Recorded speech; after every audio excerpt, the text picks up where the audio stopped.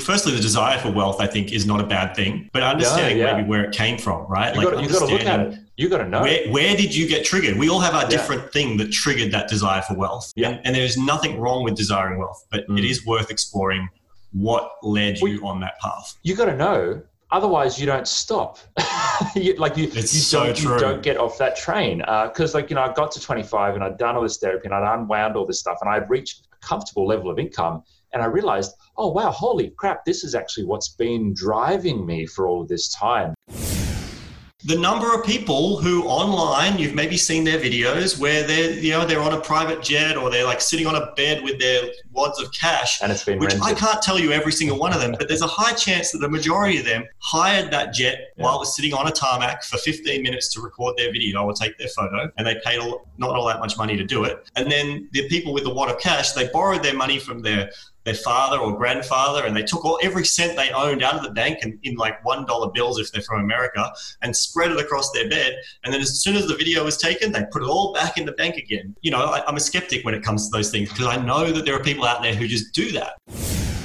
My big goal was, I was 15, we're going around the classroom, teachers saying, what do you want to be when you're 30? And I said, retired. And everyone laughed. And I was like, no, I'm effing serious. And, to me, it was not having to worry about, and I don't know if this is wealth or maybe it's just income security. I'm, curious on your thoughts on it. But, for me, it was, I don't want to ever have to worry about what food is on the table. I don't want to ever have to think about my day-to-day needs and expenses.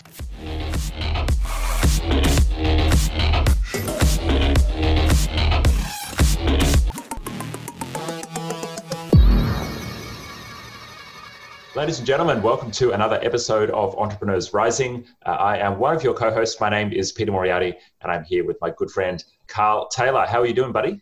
I'm doing incredible today, Pete. Hey, incredible. That's awesome. For Friday, mate, I'm feeling pretty good. I'm well rested and I am feeling good. This week's episode, we are talking about the road to wealth and income freedom. We're going to be talking about capitalism versus contribution. We're going to be talking about passive income. We're going to be talking about, why people desire money and why people chase building wealth and what does building wealth actually even mean. And we're going to be going right into all of the details on those. I'm excited about this because I feel like this is a lifelong passion of mine, Carl, and not necessarily like a lifelong thing that I'm chasing as my number one, but something that's just always been a part of my life, even from when I was like 15 years old and read Kiyosaki for the first time.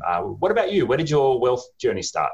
I think I like you. It's back in early days of my childhood. I think there were two key shaping events in my life that really put me on that wealth generation, pursuit of wealth and success mindset. One, back in the 90s, my dad was retrenched. In the 90s, in Australia, we had the recession that we had to have, as it was called. And so my dad was retrenched and put out of work. And he was out of work for 18 months. And so that meant we were living on a public school teacher's salary as a family of four, which meant that I had a lot of affirmations around the values that money doesn't grow on trees and all these things. There's a lot of not options. It was quite tough for my family. And I don't remember all the ins and outs, but I remember clearly coming away from that going, I don't want this to be my life. I don't want my family. I don't want to have this lack of choice in the future. So it was that. The second big event that occurred was more like my high school teenage years. And I essentially was bullied a lot as a kid.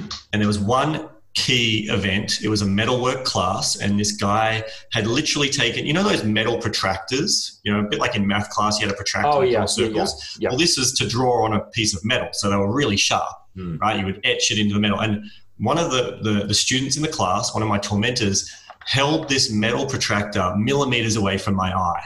Like it was just right up me, and I just wasn't going to move. And it was a really traumatic at the time event, and it took me a number of years before I could kind of work through it and clear some of the trauma around that event. But one of the things that was so powerful about that event, I left that class going, I will own you one day. I've never been a built person, but I was like, I will own you one day, because at the time my hero was Bill Gates. He was the richest man in the world. And I was like, I'm going to be Australia's Bill Gates. I'm going to be the richest man in Australia. That was my mindset. So those two key events really pushed me on this. How do I learn how to make money? And the first book I bought was like How to Turn $1 into $1 million in 7 years or less by Roy McDonald. That was the first ever wealth success book I bought. So that was my journey. Pete, what were your key events? So that sounds like you, and you haven't told me that story before. So that's really interesting to actually hear that. It sounds like you experienced powerlessness, in the family situation that you had. And how old were you at the time then? The family situation, I would have been maybe 9 or 10. 10 or something, yeah, because it was like 90s, right? So you experienced powerlessness there, and then you experienced the desire for power, with the bullying incident. That's really interesting. So my story around money is with my family. I may as well share that. It wasn't really something that was etched into me, but I had a pretty basic upbringing. Western Sydney, dad's a builder, carpenter, mum's a nurse. And, we never struggled to have food on the table, but it was pretty basic. We had a basic upbringing. It's not really something that was ever uncomfortable for me in a big kind of psychological way. But my parents divorced when I was 8 years old, and that was messy. And it was messy for many years. And I did the going back and forth between parents, and they still aren't really friends after 20 years later. And the challenge there for me was not feeling safe. And so not feeling like I had a safe home, not feeling like I had a safe family life. And in my early teens, I developed the want or the need to have self-sufficiency as a way of having personal safety. It was like, okay, well, I'm going to have to look after myself here. And so if I can build wealth and income, then I can look after myself. And I found that, through my late teens, I started running, serious businesses and was starting to make serious money even in high school. And then in my early 20s, just continued to basically build this business. It wasn't until I'd done like nearly 10 years of therapy and I'd actually made enough money to live comfortably. I was making more than 80 grand a year when I was 25, that I kind of realized, oh, wow, this has been a thing for me for so long. Anyway, but this episode is not biographical, just sharing kind of like where that kind of started for me. I think it's important that people understand that firstly, the desire for wealth, I think, is not a bad thing, but understanding maybe where it came from, right? You've got to look at it. You got to know. Where did you get triggered? We all have our different thing that triggered that desire for wealth. Yeah. And there's nothing wrong with desiring wealth, but it is worth exploring what led you on that path. You got to know. Otherwise, you don't stop. you don't get off that train. Because I got to 25 and I'd done all this therapy and I'd unwound all this stuff and I'd reached a comfortable level of income. And I realized, oh, wow, holy crap, this is actually what's been driving me for all of this time, this hunger. And, people have witnessed me as a hungry and successful entrepreneur. And they've said, wow, I appreciate that hustle. And I appreciate that dedication to your cause. And I appreciate what you've built. And it's like, I appreciate that as well. But now I know that came from, in a way, a bit of a place of fear and in a way of a place of trying to fill something in to feel that safety. And then after kind of like, bang, the penny dropped, it was like, oh, okay, well, now I can choose to exercise that hustle muscle and then, switch that on when I want to, but that doesn't have to be everything in my life. And that was, that was probably one of the biggest shifts for me. And I've continued to choose building wealth. But when I see someone who's, making millions of dollars a year in revenue in their business and they're chasing being a billionaire, I go, wow, why? Who hurt you?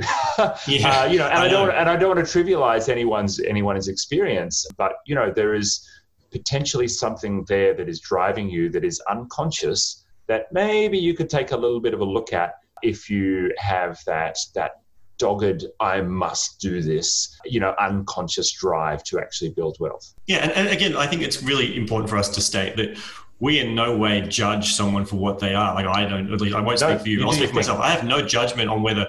I agree with you that it's worth potentially looking at what is driving that and is it a healthy driver? And I think it shifts. I, like you, my beginning of this, the wealth journey, was a scarcity. It was a fear-based approach. I was fearful of being in the same situation, and I also wanted to be more powerful. I wanted significance. So it came from fear and uncertainty, and I wanted significance. And then over time, I've been able to shift out of that ego need for wealth and success and move more to a place of contribution. And you can still use contribution to pursue higher levels of income and higher levels of wealth, but it comes from a far healthier, in my opinion, space. So let's talk about that journey. We've started with desiring wealth, desiring income. We've talked previously about, what motivated us, what books motivated us and those kind of things. I think let's talk about, what is wealth and what is income? Where let's define these before we jump into the relationships and the other things. You've mentioned something to me in the past, which is 3 different types of income. I'm interested to explore that. Tell us about that. Yeah, definitely. Look, the way I think about it is, you read books, you hear about passive income, you hear about, swapping time for money. And so I see that most people out there, they put income into 2 buckets, swapping time for money and passive income. I don't see it that way. I believe there are 3 types of income. And the way I look at my life, my business, all my things, I break it into these 3 buckets. So there's the swapping time for money, active income, right? So you've got active income. This is where literally there is a direct correlation on the income you earn based on the time input you put in. And so when you're doing something that's active income, to make more money in your active income space, you either need to work more hours or you need to charge a higher rate per hour. So are you just talking about consultants, or do you include business owners in that? I'm talking business owners who might be working inside their business, paying themselves a salary. I'm talking about an employee who works in a business. At any time that you are directly swapping your time for money, so yes, it could be a consulting business or it could be you as an employer in your own business, that is an active income source. Yeah. And I have active income sources. I'm not purely passive, right? But it's about me understanding what are the things I'm doing that are active income. And I'm fortunate and grateful to be in a position now that I can choose what I put my active income focus on to make sure they're the things I enjoy doing. So I'm not against active income as long as active income is something that I find fun, enjoyable, and it's something that's good. If I'm doing something active income now that does not make me feel good, I won't do it. Yeah. Or I'll shift it into the second type of income. And the second type of income is leveraged income. And leveraged income is similar to active income, except it's no longer directly correlated to the time you put in. So what's an example? So swapping time for money is like, you charge someone hourly for what you do, or you get paid some sort of a salary based on the hours you worked. The leveraged income could be your profits in your business. So I consider the profits I earn in my business, right? The profits that come out of that is a leveraged form of income. It still required some of my time.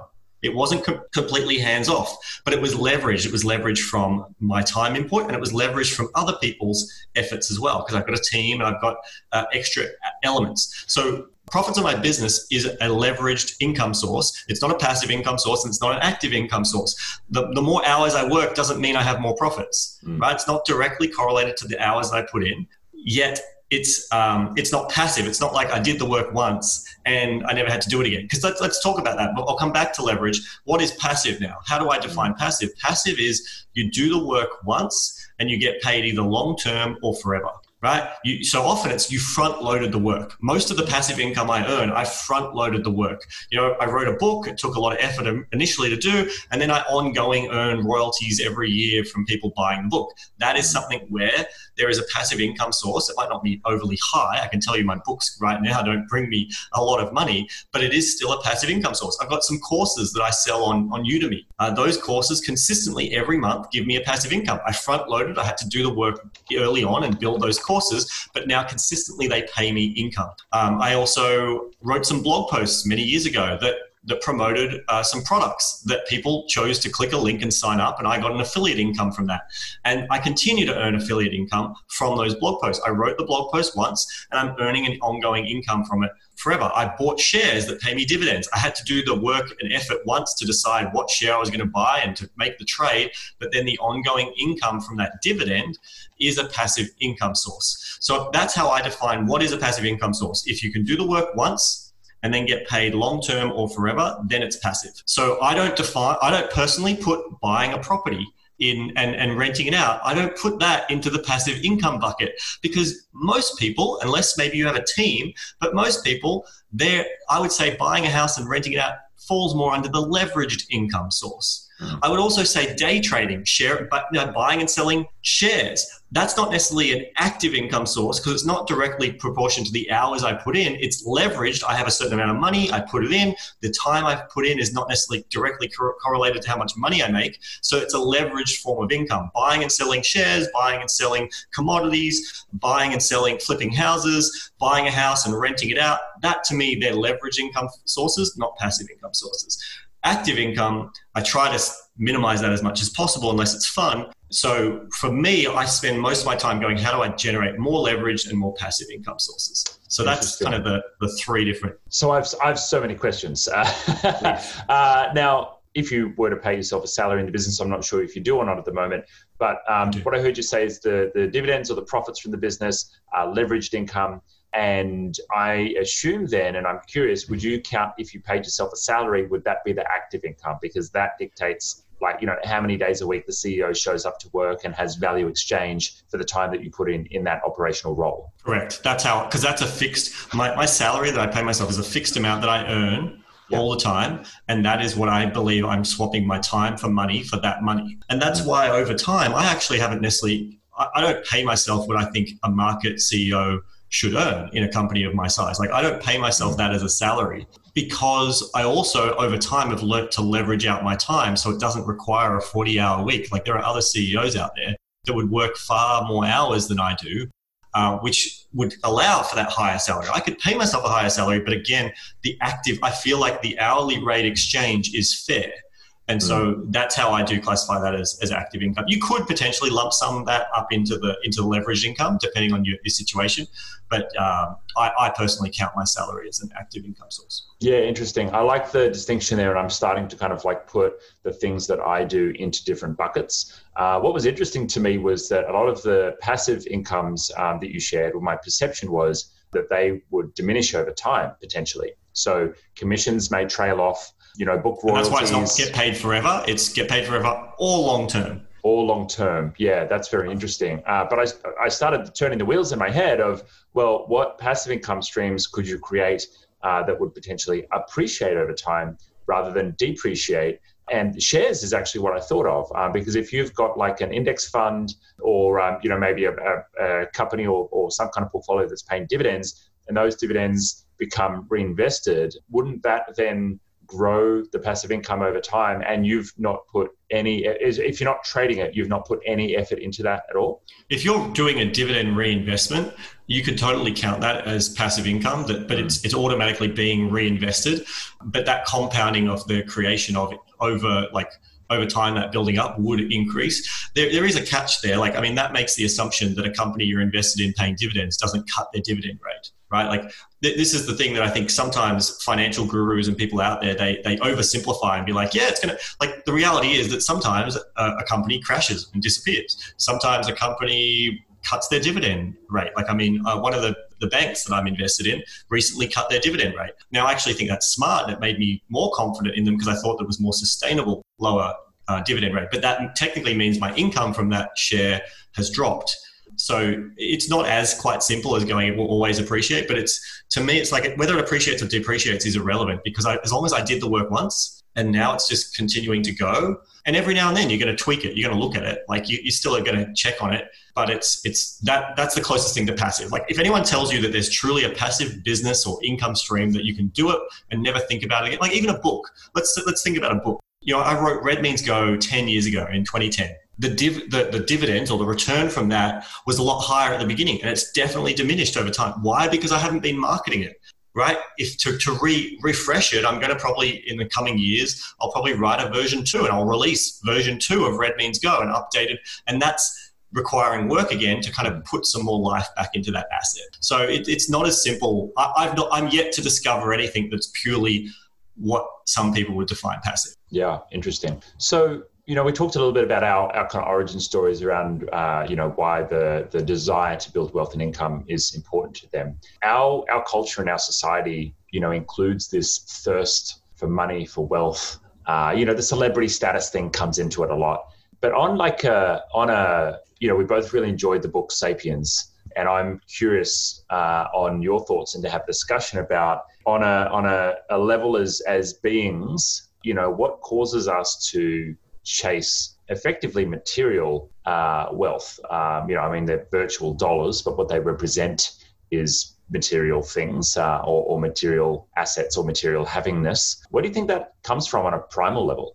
Well, I think there's a few factors, but one that comes most to mind, especially for men, is the trying to be that alpha, trying to look like to attract a better mate, right? Like if I'm more successful and I'm more stable and I have all these finances, I can protect my mate. I can be more attractive to my mate because I'm going to look like I can provide a better stability, security, and higher chance of survival. If we take, get rid of all the like politics and all the whatever ideology you might have around it. If we bring it back to a purely mammalian, animalistic thing about it is that we want to procreate. What do we try to do? We want to procreate. We want to continue to survive. When we're choosing a mate, both masculine and feminine, we're choosing a mate that one person's choosing the mate that's most likely going to have successful children that will continue to procreate, survive, right? So the more wealth someone has in our current society, there is this almost subconscious positioning of my child with that person is more likely to survive. I have a higher chance of, procreating and having successful children and them being able to survive a zombie apocalypse or whatever might happen, right? We've got the assets, we've got the resources. Yeah. So I think that there's that animalistic side of it. I think there's also an underlying human need. I mean, Tony Robbins, if you've ever followed his stuff, I mean, I'm a big fan of Tony Robbins. He talks about the 6 human needs. And there's 4 human needs that we always all find a way to meet. There's certainty. We all need certainty in our life. But if all we ever had was certainty all the time, we get bored. So we need a bit of variety and uncertainty in our life. So we're already finding ways to meet that in our life all the time, certainty and uncertainty. The other thing that we all really need is significance. And we all find different ways to find that significance. And then the fourth thing that we all manage to find is love and connection. If you can't get love, you'll settle for connection. We all look for some sort of connection. And then there's 2 more. There's growth and there's contribution. But generally, growth and contribution, people don't need them to survive. Yeah, but you want to get the others, like the Maslow's hierarchy. You got to have the others sorted before you need to. But we already always do. Even if we're doing things that don't seem like they serve us, if you explore deeper down, usually you will find that those things you do, things I do that maybe don't serve me, if I really dig deep, I'll find that they actually are meeting one or a few of those needs in some way, shape or form. And that's why I keep doing it, even though my mind might tell me that it's not a good idea. It's meeting a need in some way. And so I think at the end of the day, we all, because we need that significance, and right now, the society we live in, a lot of significance is put on celebrity and income. So much value. But here's what I think is really interesting. At least I saw this in myself, and I see it when I look out in the marketplace. I think that people care more about the status of looking wealthy than actually having the wealth. Yeah. Right? Yeah. The number of people who online, you've maybe seen their videos where they're on a private jet or they're like sitting on a bed with their wads of cash. And it's been which rented. I can't tell you every single one of them, but there's a high chance that the majority of them hired that jet while it was sitting on a tarmac for 15 minutes to record their video or take their photo, and they paid not all that much money to do it. And then the people with the wad of cash, they borrowed their money from their father or grandfather, and they took every cent they owned out of the bank and in like $1 bills if they're from America, and spread it across their bed. And then as soon as the video was taken, they put it all back in the bank again. I'm a skeptic when it comes to those things because I know that there are people out there who just do that. And there's a lot of people, and I know it in myself. There was a time when I wore fake Rolexes. There was a time when I wore suits, which I'm not a suit dude. Like, I'll go to a wedding or a funeral, sure, I'll wear a suit. But outside of that, like, I'm not wearing suits. And it came from I need to look a certain way.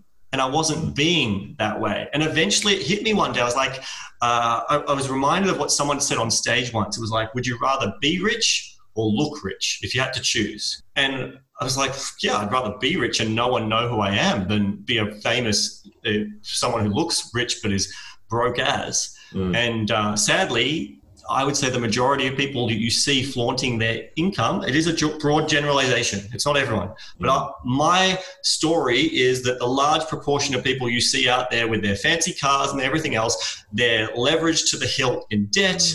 They're not as wealthy as they appear to be. There's this great quote from Warren Buffett, which is, when the tide goes out, you will see who was swimming naked.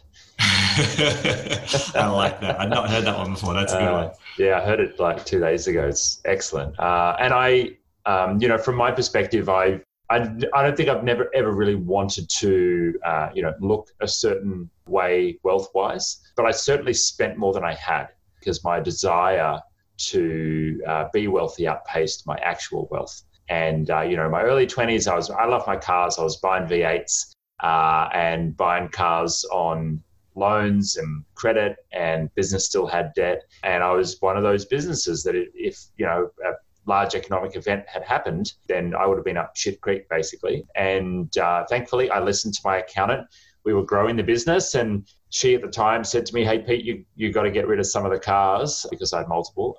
You got to get rid of some of them because we need the capital inside the business, and we need to clean up the balance sheet to be able to grow the business. And I went and did that. And then, I went back to a $1,500 Ford Laser, 1993, with no air conditioning, and was driving. My first car was a Ford Laser. I love that. There you go. Well, I was like 23, 24 years old and running a business and trying to look professional.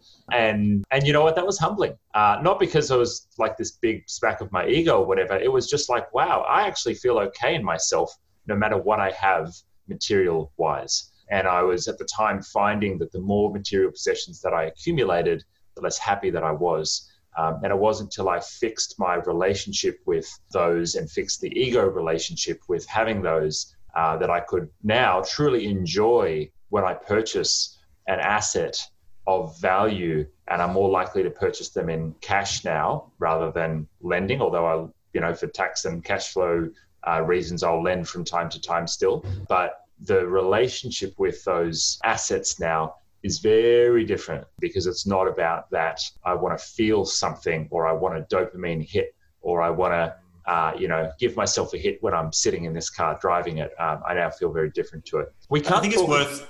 Oh, yeah, you go. I was going to say, I think it's worth, sharing. There's one thing I want to share, and then I think it's also worth switching over and talking about wealth. We've covered income and stuff, but what is the actual definition, or how would we define wealth, and how has that changed over time? Because I'm really curious to know how you just shared some of that story, how your story of wealth has the definition of it has shifted. But before I do that, I want to share something. You just thought of it.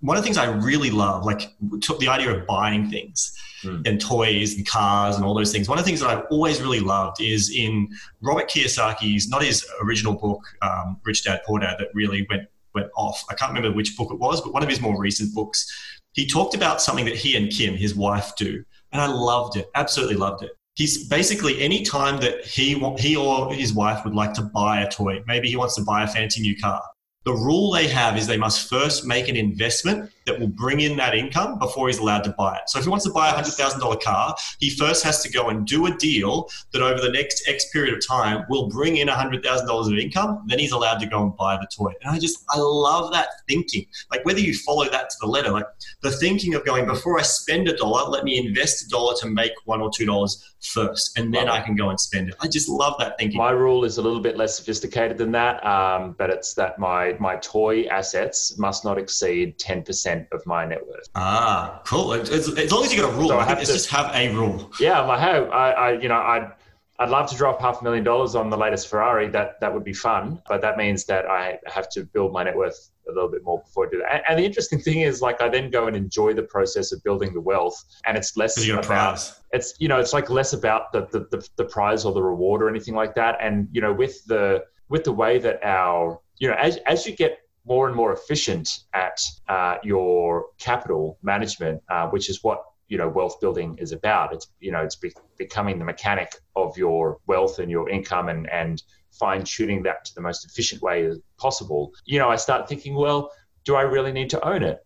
Would it be better to rent it, as in, just when I want to drive it? Would it be better to buy a luxury car business or have a share in that and then drive all kinds of luxury cars rather than buying depreciating assets just hurt my mind I spend all of my time maximizing my money, but then I feel a bit icky about going and buying a depreciating asset. I love it. Like mine's not cars, mine's boats. I've had those exact same thoughts, but around boats. Like I'm like, I want to buy, actually I don't want to buy a boat, but even like joining a boat membership. But then I'll start to go, well, I really use it the 30 days a year that I get for my membership. Would it just be cheaper to hire it for the 1 or 2 days a year that I want to use it than actually invest in a membership? These are some of the things that you do start to genuinely look at the return on your asset, your income. Totally. So let's shift gears though. Let's talk about wealth. Pete, I really want to understand how you would define wealth now. And then I'm curious to know how you might have, a younger version of you may have defined what wealth was and how that shifted. Well, look, initially, I don't know if this was wealth, but I think it was financial security was the most important thing to me. You know, my big goal was, and I was 15, we're going around the classroom, teachers saying, what do you want to be when you're 30? And I said, retired. And everyone laughed. And I was like, no, I'm effing serious. And, you know, to me, it was not having to worry about, and I don't know if this is wealth or maybe it's just income security. I'm, you know, curious on your thoughts on it. But, you know, for me, it was, I don't want to ever have to worry about what food is on the table. I don't want to ever have to think about my day-to-day needs and expenses, right? So like when I go to the petrol station, I don't care what day of the week it is. Like, and I don't want to care about, like, I mean, I drive V8, so I had to build, I had to build a system where, you know, fuel cost didn't matter. I never wanted to worry about like buying the organic food at the shops over the other food because, you know, one tastes better and is probably better for me. So I want to definitely go for that. So that was kind of like, you know, initially where I came from. Now I see wealth as, I don't know, you know, I think about most things in life as a system. And I think about most things in life pretty logically. And I see wealth as like a little mini personal company.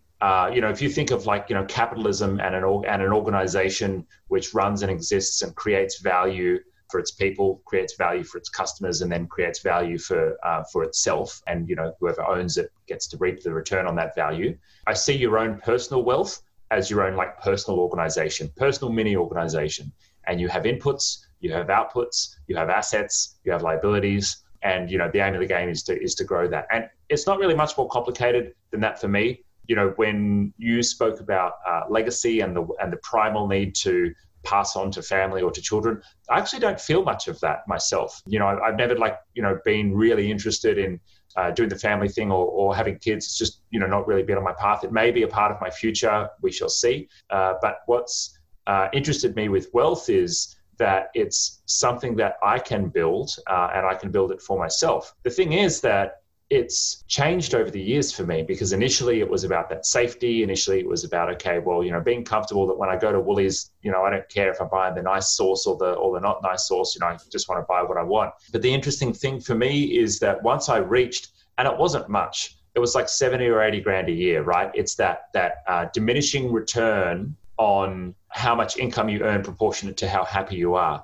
And after I had all of my basic needs met, and like, you know, how many times a week can you eat out for dinner? It's probably not going to be that healthy if it's 7 days a week. But I never have to worry about, you know, how much that kind of stuff's cost. And I've passed the point of having to worry about the weekly expenses. Now, I realize that is a privilege.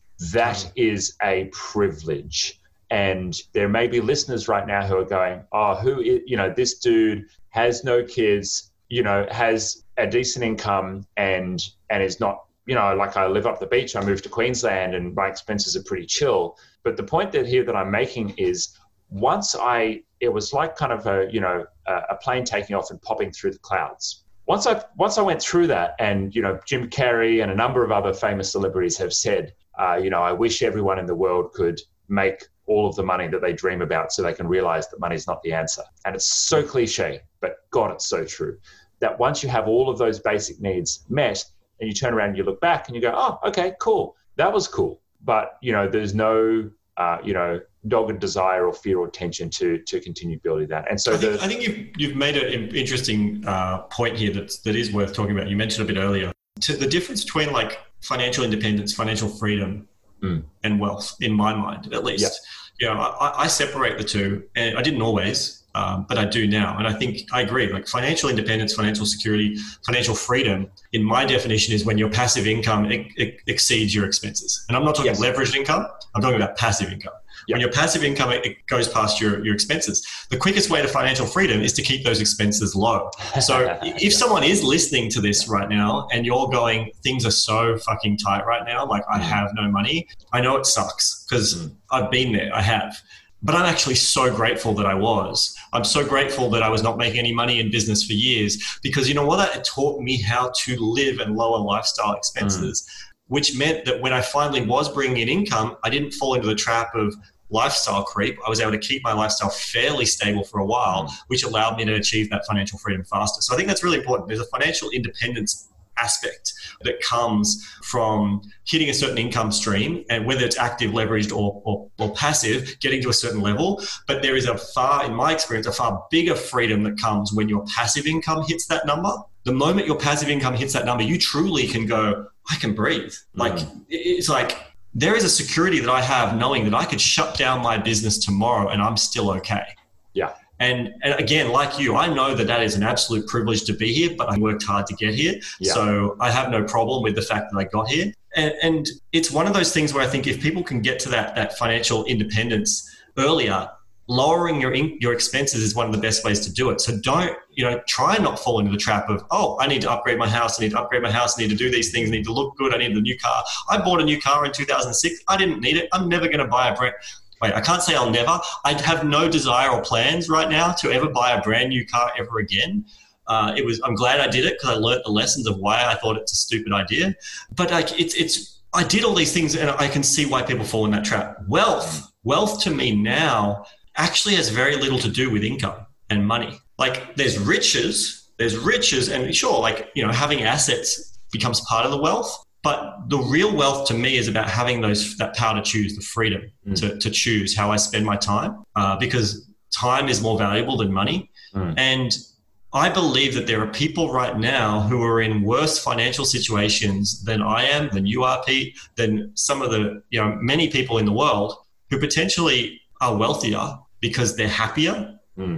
They're content, they're fulfilled, they're following a passion, they love their life, they're grateful to be alive. Now, I'm grateful to be able to say that I feel like over time, I've learned to have that, whether I have my money or not.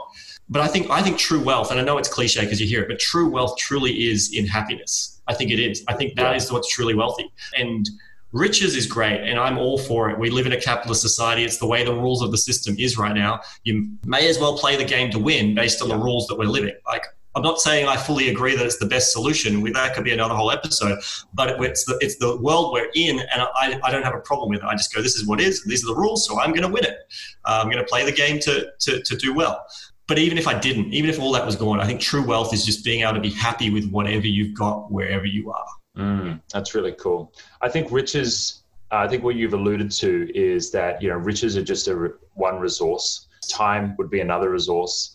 Skills would be another resource, and you have multiple resources. I want to shift to talking about, because we both kind of tick that box of having enough, at least leveraged income to live off and be comfortable with. And, while we're still both, on this journey of playing that game, what I found for myself is as I was going through the emotional shifts of the last 5 years of kind of going, okay, well, I've ticked that box, now what? And, some people don't get there until they're nearly at retirement age and they go, oh, okay, well, I've done all of the money generating stuff. Now what? Some people have a midlife crisis or midlife reawakening, a relationship or a big life shift, and they really start to look at, what is their meaning.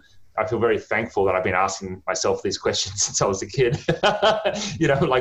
Where should I go and what should I do? But once I kind of hit that goal income wise and, fairly leveraged, expect it to continue, and I have a ridiculously large asset, which should stay fairly resilient. I'm curious, Carl, and I want to come back to the conversation around, switching to contribution and how that goes. But before we go there, what about when it's taken away? Or what about when it's at risk of being taken away? Because I know I sleep really, really, really well if I've got 100 grand in the bank. I sleep really well. And, no matter what's happening with the business, it can go up and down a little bit, no matter what's going on in my personal life, no matter, if I had too many parties at one of the apartments I was living at and got evicted with some friends. And I was like, no, I'm okay. I'm safe because, I've got this cash pile and I will no longer have to feel that hustle and stress in my gut with how I'm running my business and how I'm running my life. And so I'm curious for you, what comes up when you think about things being taken away? Because right now in the current economic climate, people are having things taken away from them. We are both, like everyone is, at risk of having things taken away from us. And 100%. I have felt a little bit of that. I did the numbers and I did the calculations. What if our income stopped and we, had to continue to run the business? How many months could we last based on the cash reserves and the income that we have? So yeah, what do you think about that when I asked that? Well, it's interesting. One of my first thoughts when you talked about your $100,000 in the bank account was like, oh, that'd be worth exploring. Where at what point did you decide $100,000 was your number to have in the bank? Gut feeling. Yeah, but I'd say somewhere along the line there's something that created that story for you. Yeah. But for me, I don't have a number like that. Definitely when the number's going up, or like if I log into the bank and I see it's over 200 grand or something in that particular set of accounts, like that makes me feel good. Sure. I don't know. Like if I feel like it's going to be taken away from me, there's a few things. If I only had active and leveraged income, I think I would be far more fearful.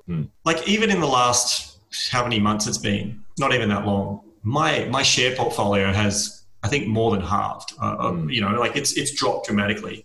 I've got a mix of index funds and specific shares. And so, I've had the index hits, which are around 30 or so % at time of recording, dropped.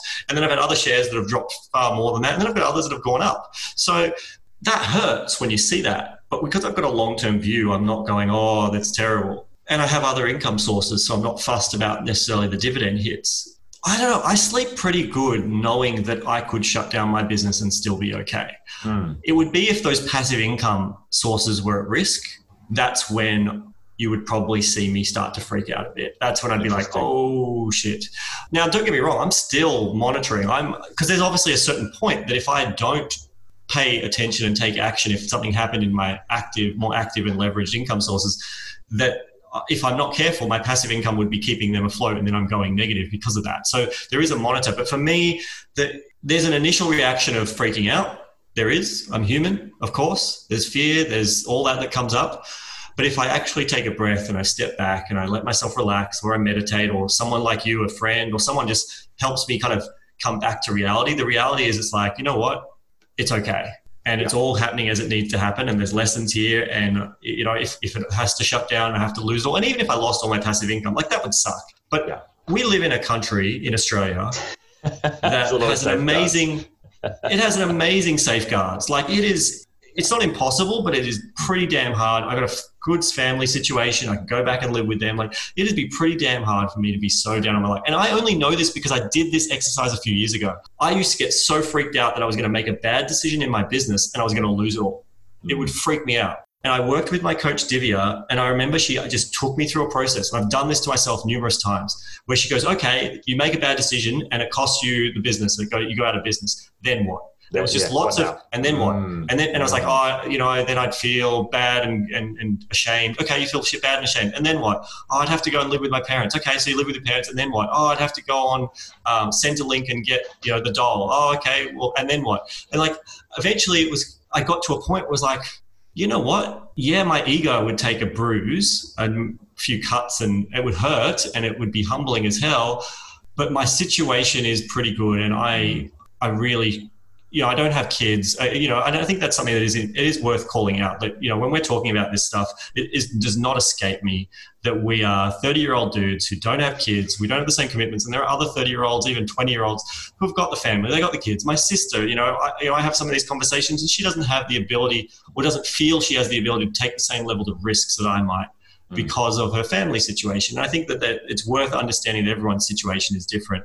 But we live in such a great society in Australia. I'm so grateful to have been born here. Bottom line, I'm not afraid to lose it, really. I'm not. I think at the end of the day, the self-actualization level of Maslow's hierarchy aside, all we need is like food and shelter. And, I've done like a lot of travel and luxury travel does nothing for me. I am happiest when I'm camping or when I'm in a camper van by the beach somewhere and I have a backpack, I have a little bit of food in my belly, I have sunshine, and that's it. I just enjoy the disconnection from life's stuff. And even if you have kids and responsibilities and stuff, like really inspect that. If you have fear coming up, oh my God, I can't lose this income or I would be on the street, like just really inspect that because, that fear is unnecessary. There is a reality that you may be in a tough situation if you were to lose your business or lose your income, or if right now you are in a situation where that has happened to you. But being fearful and feeling the pain and the tension emotionally, that is optional. That is optional. So I think we should finish, Carl. This has been a really great show and I'm enjoying it. We both shifted gears. We should finish on the last bit about contribution. Yeah, that's exactly what I wanted to talk about. We both shifted to, our mindsets around, the money generation now that we've, got our basic needs met and we're really comfortable with our incomes. We both talked for the last year or so about shifting to contribution. Tell me what that means for you, because I think this has been more your idea and I've been kind of like receiving it, which has been really cool. It came from, I looked around a lot of my other really successful friends, people who make a lot more money than me. And I love hanging out with them. I love the way they think, but it doesn't completely gel with the way I think. And I was getting to this point where I was just like, I don't like, what's the point of growing the business further? Like I was now at a point where I was like, well, I don't know, like what is, I can see the opportunity. I can see, the opportunities there, but why would I do it? And I was floundering for years. Because you sold your business. Like you've my IT business years ago. Yeah. Yeah.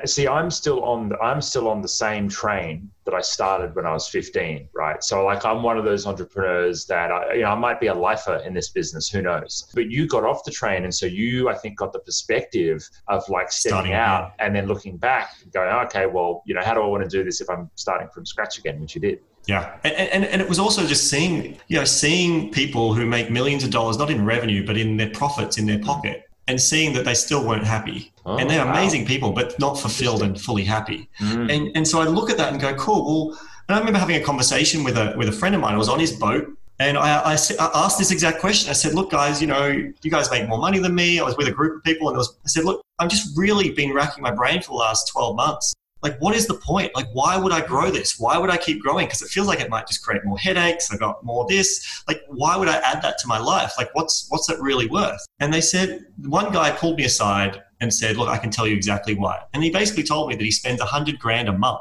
Now, what he doesn't realize, like, on what I took away from that. Well, I asked him, like, it was on a horse, on the boat, on like all lifestyle shit. And I came away from that going, well, like, yeah, I was like, awesome. Wait, hold on. Basically, his point to me was, you'll make more money because you're going to spend more money. That's what his point to me was. And I was like, I came away from it going, wait, why? Like, why would I do that? That just seems crazy. Yeah.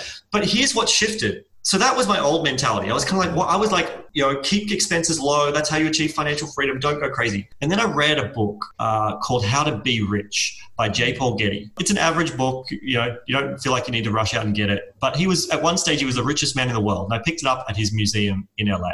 And he's since passed away. Anyways, I read this book after probably 18 months of contemplating this thought. And there was just a little throwaway paragraph in there where he's talking about he's got a cousin that makes far less than money than him, but he believes he's more wealthy. And he was talking about how the way he thinks about wealth is the point of money is not about hoarding piles of cash, which I think a lot of people think of and do. The point of building more cash and more assets is so that you can produce more jobs. You basically, ultimately, so you can contribute more and create a better quality of life for yourself and others around you by creating jobs and employment, by spending that money in the economy, which starts to pay. And that was when things started to shift in my head. And I was like, hold on a second. If I buy this thing, it's not about what I'm getting. I mean, sure, I get something for it, but if I buy this thing, I'm actually helping that small business, especially if it's a small business, stay employed or put food on their table.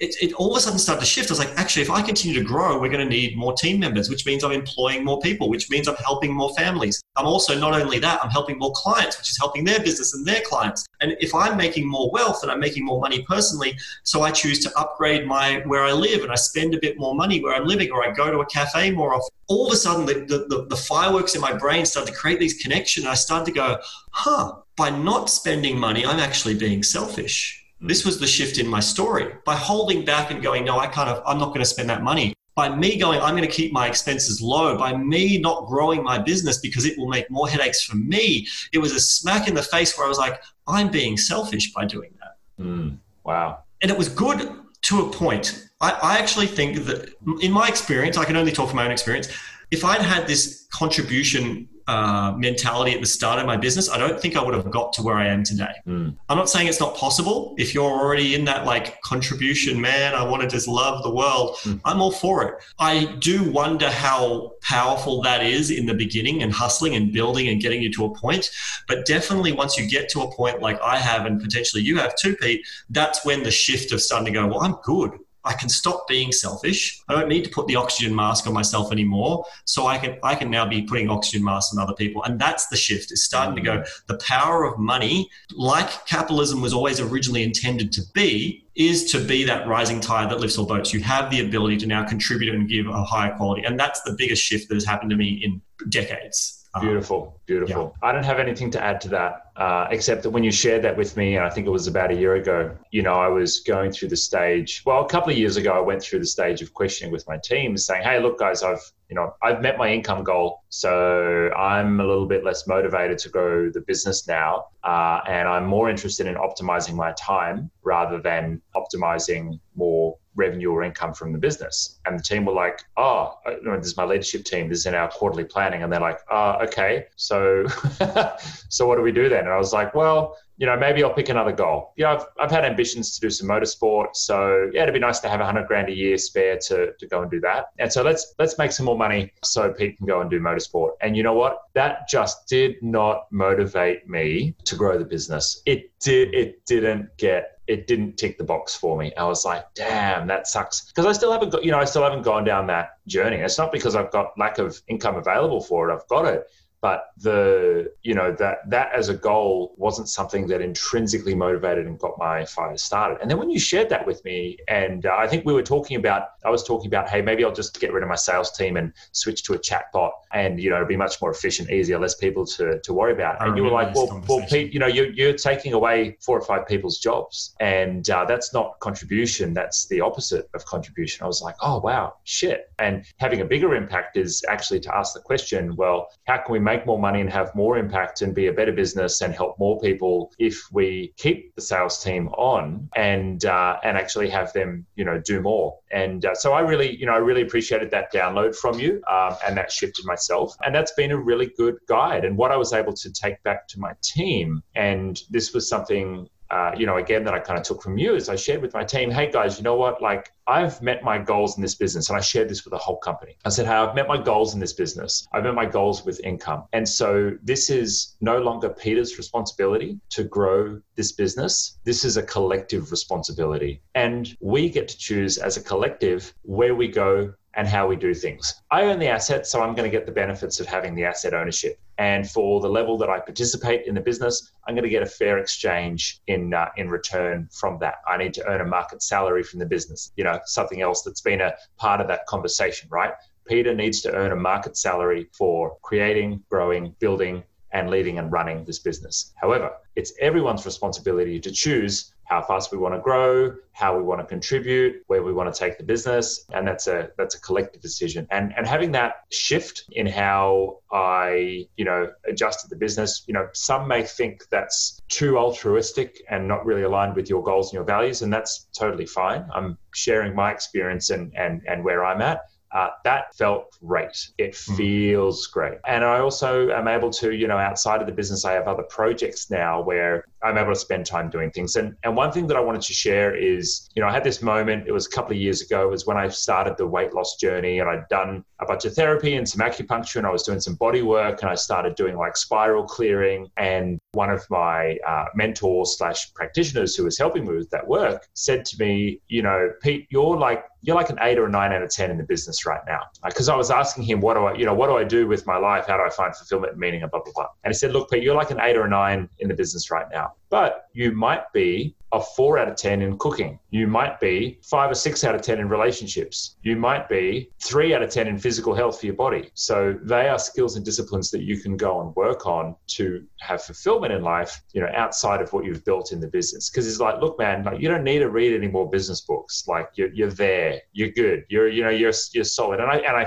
feel that. I feel like 8.5, 9 out of 10, comfortable business acumen. Doesn't mean I could go and run $1 billion conglomerate. No, but to the level of business that you have. Well, where I'm at, I'm feeling very, very confident. But I've had so much fulfillment in the last 3 years from exploring all of those other areas of my life where I was not competent. And wealth building was one of them. And so I've been on that journey for the last 2 years of learning how to build wealth, because I'd built income, shitloads of income, but I'd not yet built wealth. So I would say also you've been building true wealth as well, because you've been working on your health, you've been working on your relationships. Because similarly to you, I was at that point, right? I was sitting comfortably going, okay, I don't really need much.